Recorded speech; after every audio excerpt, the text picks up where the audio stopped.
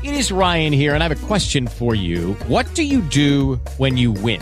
Like, are you a fist pumper, a woohooer, a hand clapper, a high fiver? I kind of like the high five, but if you want to hone in on those winning moves, check out Chumba Casino. At ChumbaCasino.com, choose from hundreds of social casino-style games for your chance to redeem serious cash prizes. There are new game releases weekly, plus free daily bonuses. So don't wait. Start having the most fun ever at ChumbaCasino.com. No purchase necessary. VGW. Void where prohibited by law. See terms and conditions. 18+.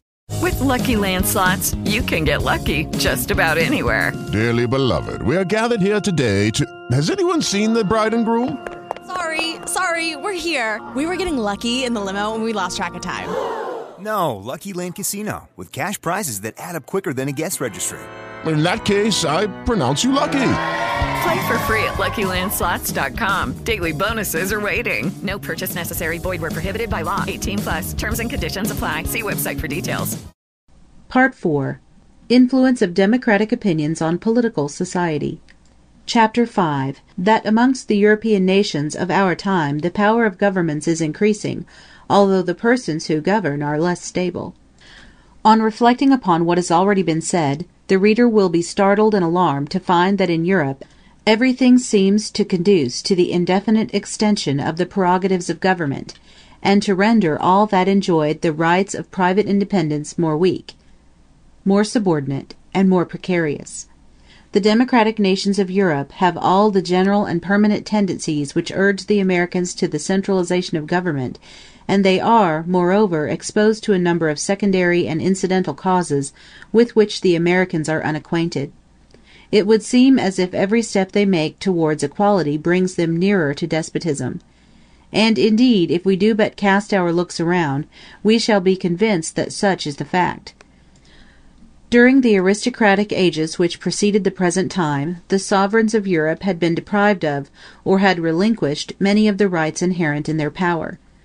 Not 100 years ago, amongst the greater part of European nations, numerous private persons and corporations were sufficiently independent to administer justice, to raise and maintain troops, to levy taxes, and frequently even to make or interpret the law. The state has everywhere resumed to itself alone these natural attributes of sovereign power. In all matters of government the state tolerates no intermediate agent between itself and the people, and in general business it directs the people by its own immediate influence. I am far from blaming this concentration of power, I simply point it out. At the same period a great number of secondary powers existed in Europe, which represent local interests and administer local affairs. Most of these local authorities have already disappeared. All are speedily tending to disappear, or to fall into the most complete dependence. From one end of Europe to the other the privileges of the nobility, the liberty of cities, and the powers of provincial bodies, are either destroyed or upon the verge of destruction. Europe has endured, in the course of the last half-century, many revolutions and counter-revolutions, which have agitated it in opposite directions. But all these perturbations resemble each other in one respect: they have all shaken or destroyed the secondary powers of government. The local privileges which the French did not establish in the countries they conquered have finally succumbed to the policy of the princes who conquered the French. These princes rejected all the innovations of the French Revolution except centralization. That is the only principle they consented to receive from such a source. My object is to remark that all these various rights, which have been successively wrested in our time from classes, corporations, and individuals, have not served to raise new secondary powers on a more democratic basis, but have uniformly been concentrated in the hands of the sovereign. Everywhere the state acquires more and more direct control over the humblest members of the community, and a more exclusive power of governing each of them is in his smallest concerns. Almost all the charitable establishments of Europe were formerly in the hands of private persons or of corporations. They are now almost all dependent on the supreme government, and in many countries are actually administered by that power. The state almost exclusively undertakes to supply bread to the hungry, assistance and shelter to the sick, work to the idle, and act as the sole reliever of all kinds of misery. Education, as well as charity, is become in most countries at the present day a national concern. The state receives, and often takes, the child from the arms of the mother, to hand it over to official agents, the state undertakes to train the hearts and to instruct the mind of each generation. Uniformity prevails in the courses of public instruction as in everything else. Diversity, as well as freedom, is disappearing day by day.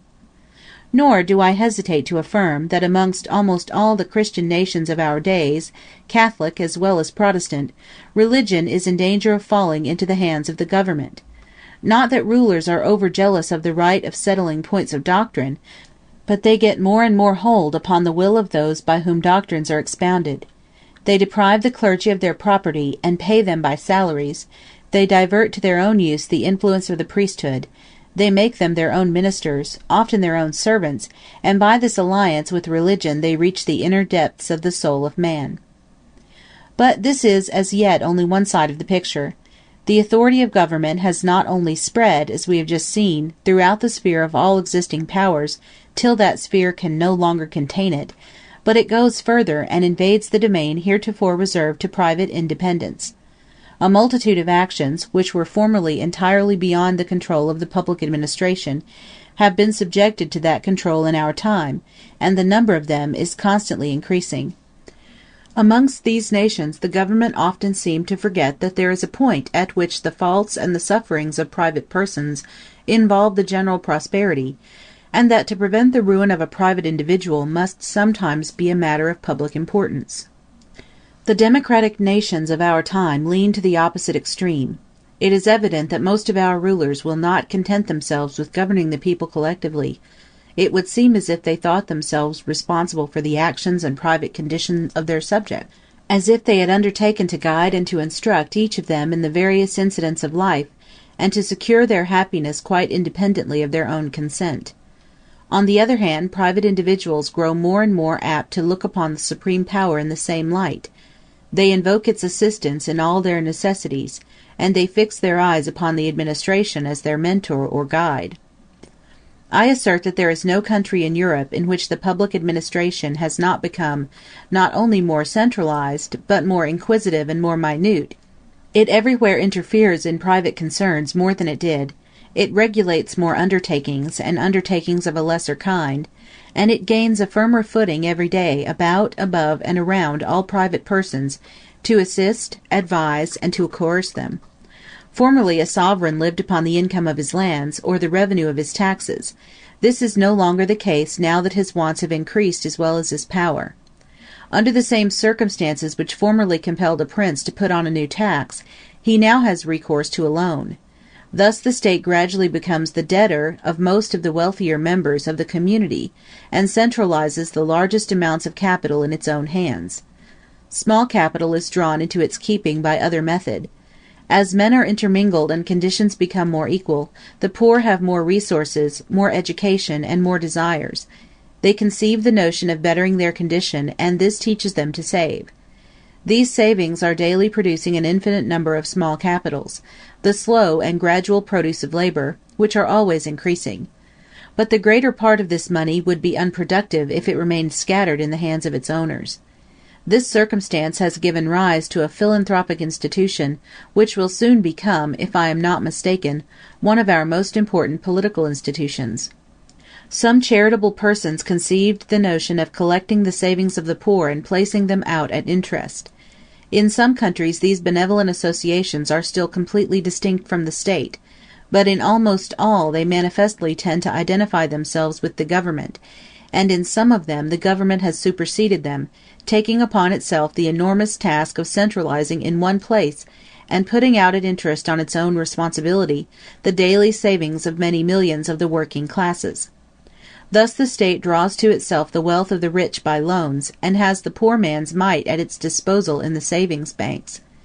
The wealth of the country is perpetually flowing around the government, and passing through its hands. The accumulation increases in the same proportion as the equality of conditions, for, in a democratic country, the state alone inspires private individuals with confidence, because the state alone appears to be endowed with strength and durability. Thus the sovereign does not confine himself to the management of the public treasury. He interferes in private money matters. He is the superior, and often the master, of all the members of the community, and in addition to this, he assumes the part of their steward and paymaster. The central power not only fulfills of itself the whole of the duties formerly discharged by various authorities, extending those duties and surpassing those authorities, but it performs them with more alertness, strength, and independence than it displayed before. All the governments of Europe have in our time singularly improved the science of administration. They do more things, and they do everything with more order, more celerity, and at less expense. They seem to be constantly enriched by all the experience of which they have stripped private persons. From day to day the princes of Europe hold their subordinate officers under stricter control, and they invent new methods for guiding them more closely, and inspecting them with less trouble. Not content with managing everything by their agents, they undertake to manage the conduct of their agents in everything, so that the public administration not only depends upon one and the same power, but it is more and more confined to one spot, and concentrated in the same hands. The government centralizes its agency whilst it increases its prerogative, hence a twofold increase of strength.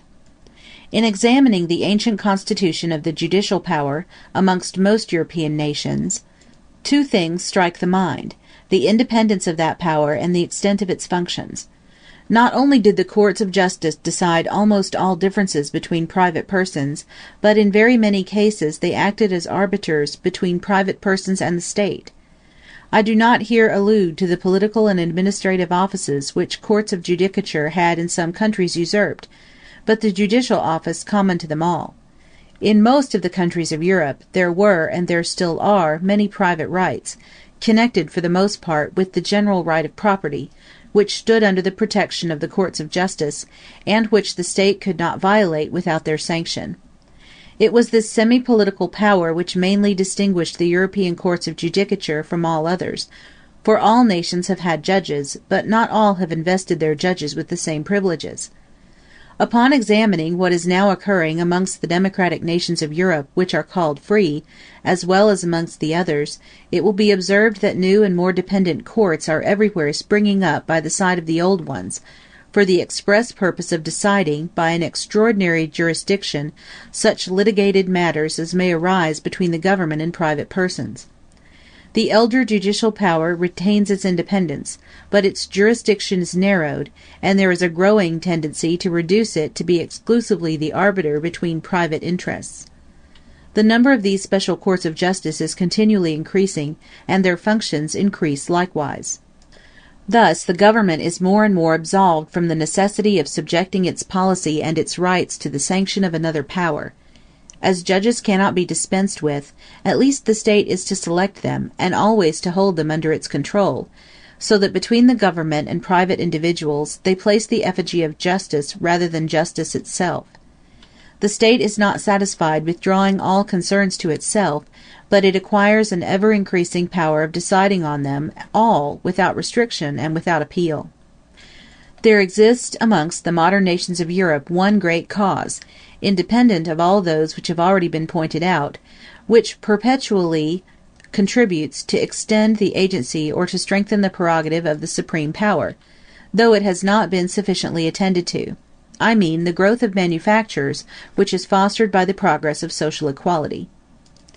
Manufactures generally collect a multitude of men of the same spot, amongst whom new and complex relations spring up.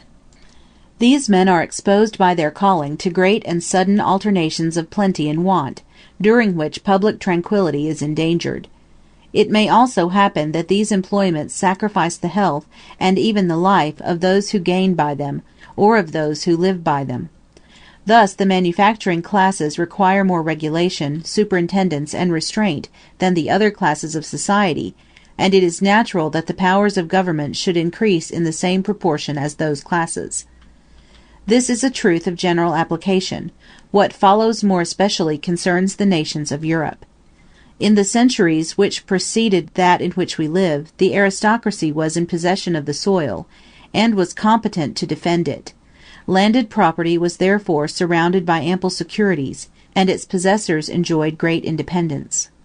This gave rise to laws and customs which have been perpetuated, notwithstanding the subdivision of lands and the ruin of the nobility, and at the present time landowners and agriculturists are still those amongst the community who must easily escape from the control of the supreme power.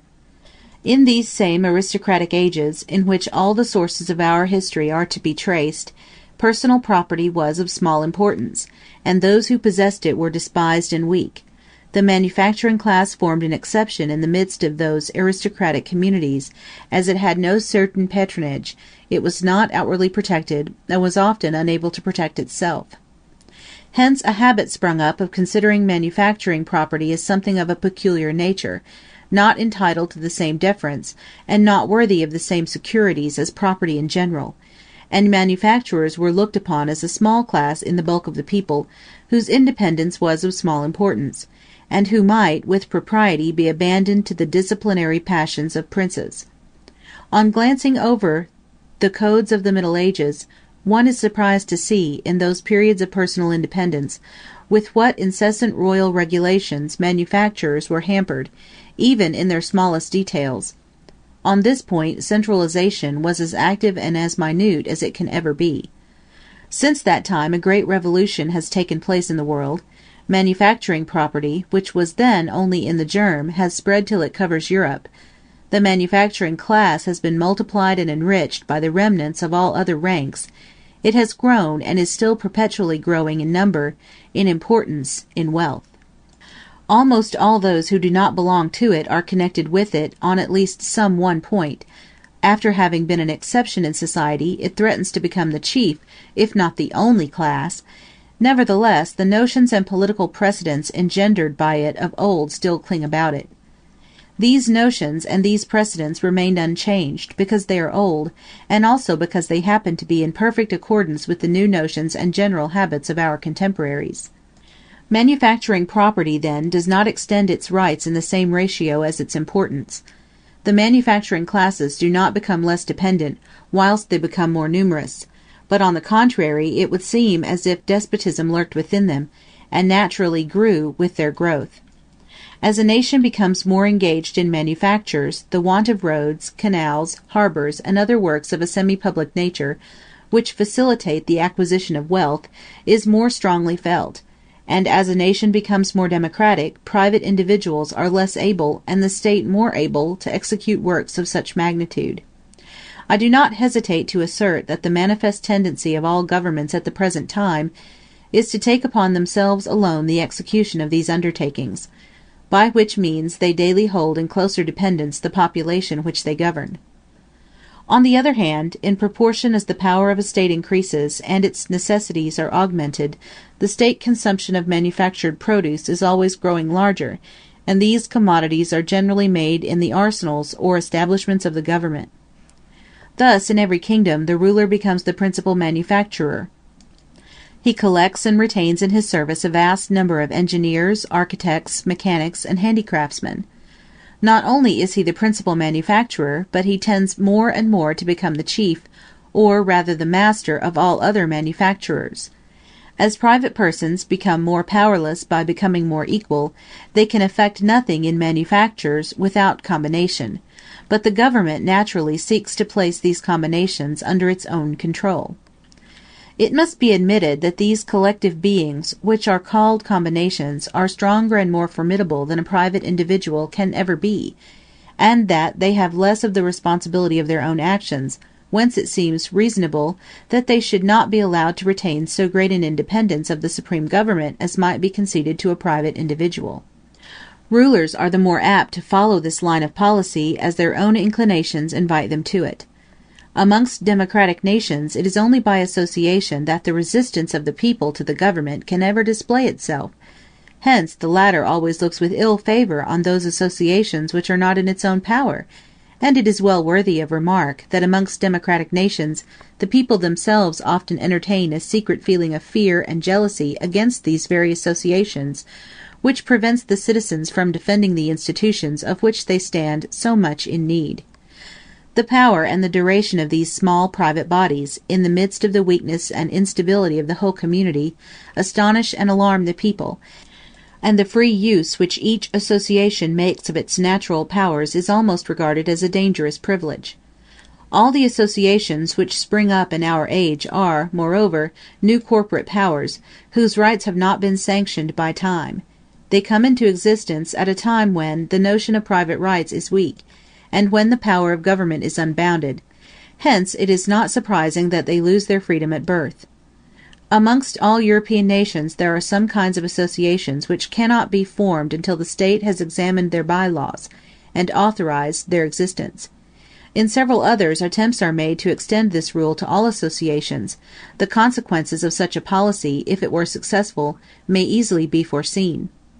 If once the sovereign had a general right of authorizing associations of all kinds upon certain conditions, he would not be long without claiming the right of superintending and managing them, in order to prevent them from departing from the rules laid down by himself. In this manner the state, after having reduced all who are desirous of forming associations into dependents, would proceed to reduce into the same condition all who belong to the associations already formed, that is to say, almost all the men who are now in existence. Governments thus appropriate to themselves, and convert to their own purposes, the greater part of this new power which manufacturing interests have in our time brought into the world. Manufacturers govern us, they govern manufacturers. I attach so much importance to all that I have just been saying that I am tormented by the fear of having impaired my meaning in seeking to render it more clear.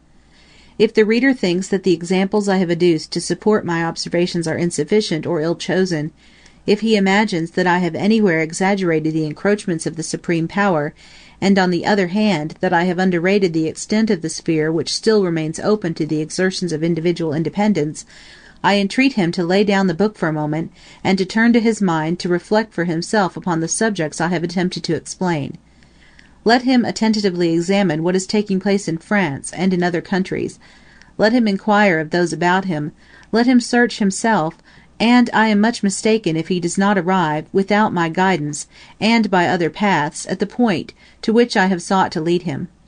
He will perceive that for the last half-century centralization has everywhere been growing up in 1,000 different ways. Wars, revolutions, conquests have served to promote it. All men have labored to increase it. In the course of the same period, during which men have succeeded each other with singular rapidity at the head of affairs, their notions, interests, and passions have been infinitely diversified, but all have by some means or other sought to centralize. This instinctive centralization has been the only settled point amidst the extreme mutability of their lives and of their thoughts. If the reader, after having investigated these details of human affairs, will seek to survey the wide prospect as a whole, he will be struck by the result. On the one hand, the most settled dynasties shaken or overthrown, the people everywhere escaping by violence from the sway of their laws, abolishing or limiting the authority of their rulers or their princes, the nations, which are not in open revolution, restless at least and excited, all of them animated by the same spirit of revolt; and on the other hand, at this very period of anarchy, and amongst these untractable nations, the incessant increase of the prerogative of the supreme government, becoming more centralized, more adventurous, more absolute, more extensive, the people perpetually falling under the control of the public administration, led insensibly to surrender to it some further portion of their individual independence, till the very men who from time to time upset a throne and trample on a race of kings bend more and more obsequiously to the slightest dictate of a clerk. Thus two contrary revolutions appear in our days to be going on, the one continually weakening the supreme power, the other as continually strengthening it. At no other period in our history has it appeared so weak or so strong. But upon a more attentive examination of the state of the world, it appears that these two revolutions are intimately connected together, that they originate in the same source, and that after having followed a separate course, they lead men at last to the same result.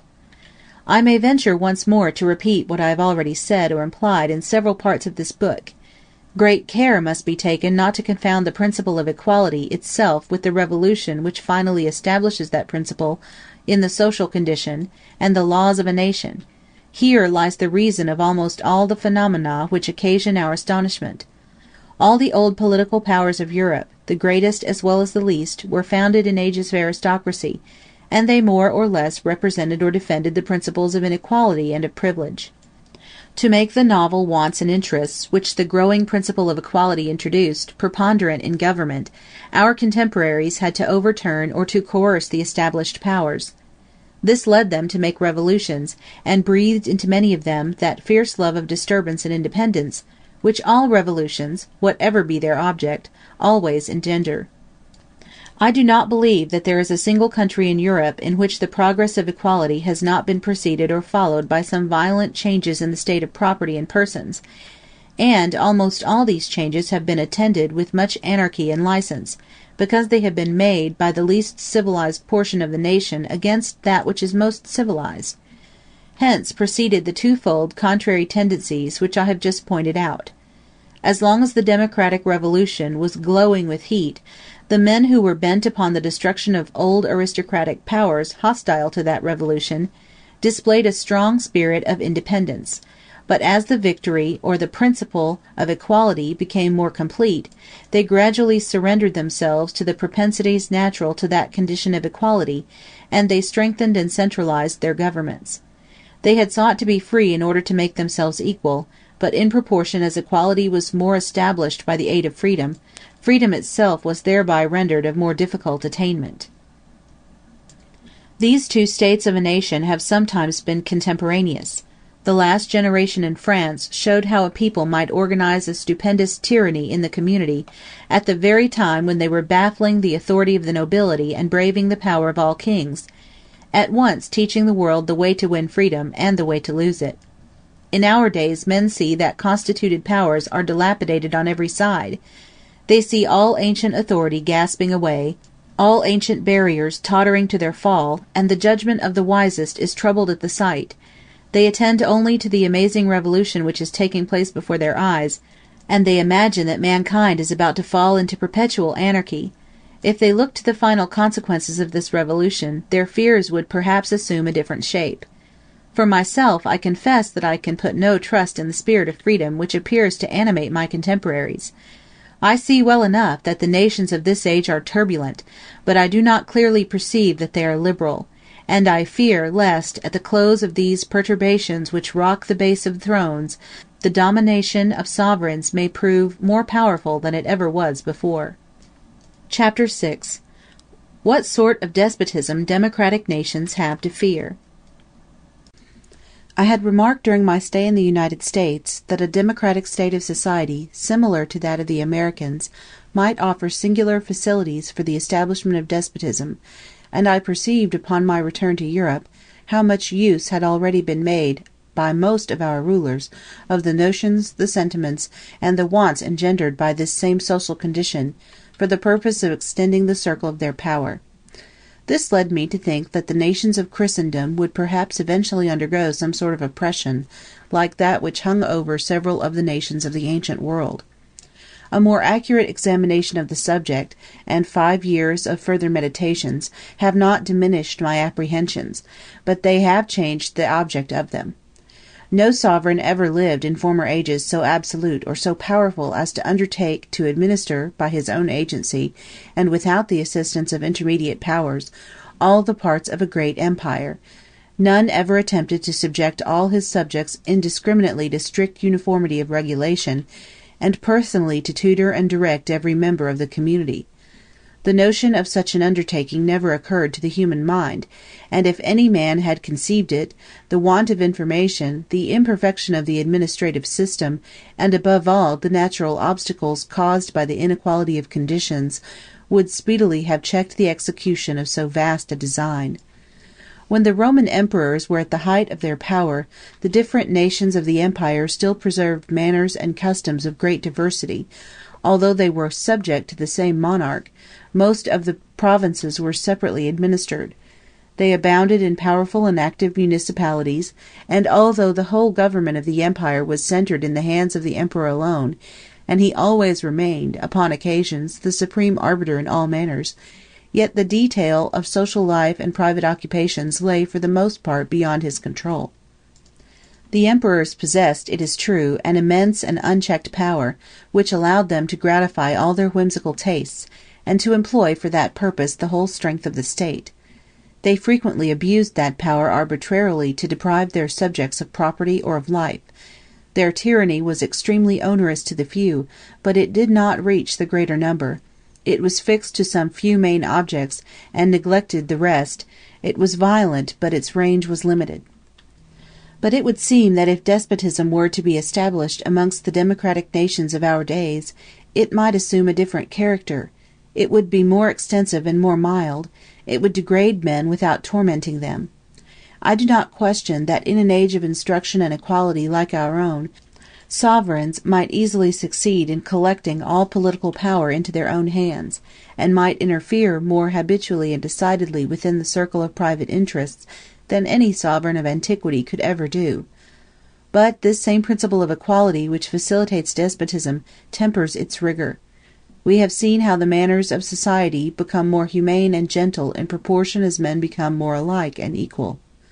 When no member of the community has much power or much wealth, tyranny is, as it were, without opportunities and a field of action. As all fortunes are scanty, the passions of men are naturally circumscribed, their imagination limited, their pleasures simple. This universal moderation moderates the sovereign himself, and checks within certain limits the inordinate extent of his desires. Independently of these reasons drawn from the nature of the state of society itself, I might add many others arising from causes beyond my subject, but I shall keep within the limits I have laid down to myself. Democratic governments may become violent and even cruel at certain periods of extreme effervescence or of great danger, but these crises will be rare and brief.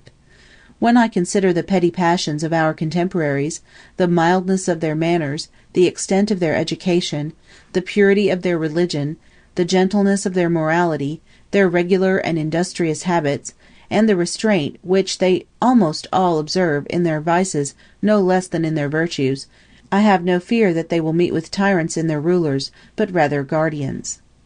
I think that the species of oppression by which democratic nations are menaced is unlike anything which ever before existed in the world. Our contemporaries will find no prototype of it in their memories. I am trying myself to choose an expression which will accurately convey the whole of the idea I have formed of it, but in vain. The old words despotism and tyranny are inappropriate. The thing itself is new, and since I cannot name it, I must attempt to define it. I seek to trace the novel features under which despotism may appear in the world. The first thing that strikes the observation is an innumerable multitude of men, all equal and alike, incessantly endeavoring to procure the petty and paltry pleasures with which they glut their lives. Each of them, living apart, is as a stranger to the fate of all the rest. His children and his private friends constitute to him the whole of mankind. As for the rest of his fellow citizens, he is close to them, but he sees them not. He touches them, but feels them not. He exists but in himself and for himself alone, and if his kindred still remain to him, he may be said at any rate to have lost his country. Above this race of men stands an immense and tutelary power, which takes upon itself alone to secure their gratifications, and to watch over their fate. That power is absolute, minute, regular, provident, and mild. It would be like the authority of a parent, if, like that authority, its object was to prepare men for manhood, but it seeks on the contrary to keep them in perpetual childhood. It is well content that the people should rejoice, providing they think of nothing but rejoicing. For their happiness such a government willingly labors, but it chooses to be the sole agent and the only arbiter of that happiness. It provides for their security, foresees and supplies their necessities, facilitates their pleasures, manages their principal concerns, directs their industry, regulates the descent of property, and subdivides their inheritances. What remains but to spare them all the care of thinking and all the trouble of living? Thus it every day renders the exercise of the free agency of man less useful and less frequent. It circumscribes the will within a narrower range, and gradually robs a man of all the uses of himself. The principle of equality has prepared men for these things. It has predisposed men to endure them, and oftentimes to look on them as benefits. After having thus successively taken each member of the community in its powerful grasp, and fashioned them at will, the supreme power then extends its arm over the whole community. It covers the surface of society with a network of small, complicated rules, minute and uniform, through which the most original minds and the most energetic characters cannot penetrate, to rise above the crowd. The will of man is not shattered, but softened, bent, and guided. Men are seldom forced by it to act, but they are constantly restrained from acting. Such a power does not destroy, but it prevents existence. It does not tyrannize, but it compresses, enervates, extinguishes, and stupefies a people, till each nation is reduced to be nothing better than a flock of timid and industrious animals, of which the government is the shepherd. I have always thought that servitude of the regular, quiet, and gentle kind which I have just described might be combined more easily than is commonly believed with some of the outward forms of freedom, and that it might even establish itself under the wing of the sovereignty of the people. Our contemporaries are constantly excited by two conflicting passions. They want to be led, and they wish to remain free. As they cannot destroy either one or the other of these contrary propensities, they strive to satisfy them both at once. They devise a sole, tutelary, and all-powerful form of government, but elected by the people. They combine the principle of centralization and that of popular sovereignty. This gives them a respite. They console themselves for being in tutelage by the reflection that they have chosen their own guardians. Every man allows himself to be put in leading strings, because he sees that it is not a person or a class of persons, but the people at large that holds the end of his chain. By this system the people shake off their state of dependence just long enough to select their master, and then relapse into it again. A great many persons at the present day are quite contented with this sort of compromise between administrative despotism and the sovereignty of the people, and they think they have done enough for the protection of individual freedom when they have surrendered it to the power of the nation at large. This does not satisfy me. The nature of him I am to obey signifies less to me than the fact of extorted obedience. I do not, however, deny that a constitution of this kind appears to me to be infinitely preferable to one which, after having concentrated all powers of the government, should vest them in the hands of an irresponsible person or body of persons. Of all the forms which democratic despotism could assume, the latter would assuredly be the worst. When the sovereign is elected, or narrowly watched by a legislature which is really elective and independent, the oppression which he exercises over individuals is sometimes greater, but it is always less degrading, because every man, when he is oppressed and disarmed, may still imagine that whilst he yields obedience it is to himself he yields it, and that it is to one of his own inclinations that all the rest give way. In like manner I can understand that when the sovereign represents the nation, and is dependent upon the people, the rights and the power of which every citizen is deprived, not only serve the head of the state, but the state itself, and that private persons derive some return from the sacrifice of their independence which they have made to the public. To create a representation of the people in every centralized country is, therefore, to diminish the evil which extreme centralization may produce, but not to get rid of it. I admit that by this means room is left for the intervention of individuals in the more important affairs, but it is not the less suppressed in the smaller and more private ones. It must not be forgotten that it is especially dangerous to enslave men in the minor details of life. For my own part, I should be inclined to think freedom is less necessary in great things than in little ones, if it were possible to be secure of the one without possessing the other. Subjection in minor affairs breaks out every day, and is felt by the whole community, indiscriminately. It does not drive men to resistance, but it crosses them at every turn, till they are led to surrender the exercise of their will. Thus their spirit is gradually broken, and their character enervated, whereas that obedience which is exacted on a few important but rare occasions only exhibits servitude at certain intervals, and throws the burden of it upon a small number of men. It is in vain to summon a people which has been rendered so dependent on the central power, to choose from time to time the representatives of that power. This rare and brief exercise of their free choice, however important it may be, will not prevent them from gradually losing the faculties of thinking, feeling, and acting for themselves, and thus gradually falling below the level of humanity. I add that they will soon become incapable of exercising the great and only privilege which remains to them. The democratic nations which have introduced freedom into their political constitution, at the very time when they were augmenting the despotism of their administrative constitution, have been led into strange paradoxes. To manage those minor affairs in which good sense is all that is wanted, the people are held to be unequal to the task, But when the government of the country is at stake, the people are invested with immense powers. They are alternately made the playthings of their ruler and his masters, more than kings and less than men. After having exhausted all the different modes of election, without finding one to suit their purpose, they are still amazed, and still bent on seeking further, as if the evil they remark did not originate in the constitution of the country far more than in that of the electoral body. It is indeed difficult to conceive how men who have entirely given up the habit of self-government should succeed in making a proper choice of those by whom they are to be governed, and no one will ever believe that a liberal, wise, and energetic government can spring from the suffrages of a subservient people.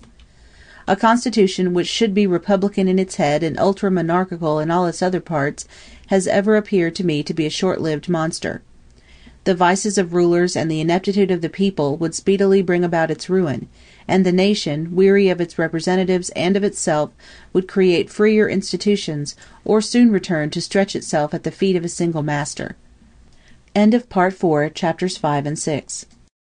Experience the best in relaxation and entertainment with Sol Good streaming at solgood.org.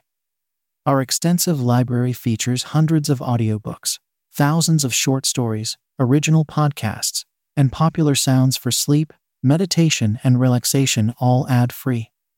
Whether you want to escape into a good book or fall asleep to your favorite ambient sound, we have something for everyone. Go to solgood.org to start streaming and discover your new go-to for entertainment and relaxation. That's solgood.org. Rediscover the art of relaxation at solgoodsounds.com. For just $10 a month, indulge in our extensive collection of ad-free, calming sounds. Perfect for those cherishing peaceful moments. Begin your auditory escape today at solgoodsounds.com.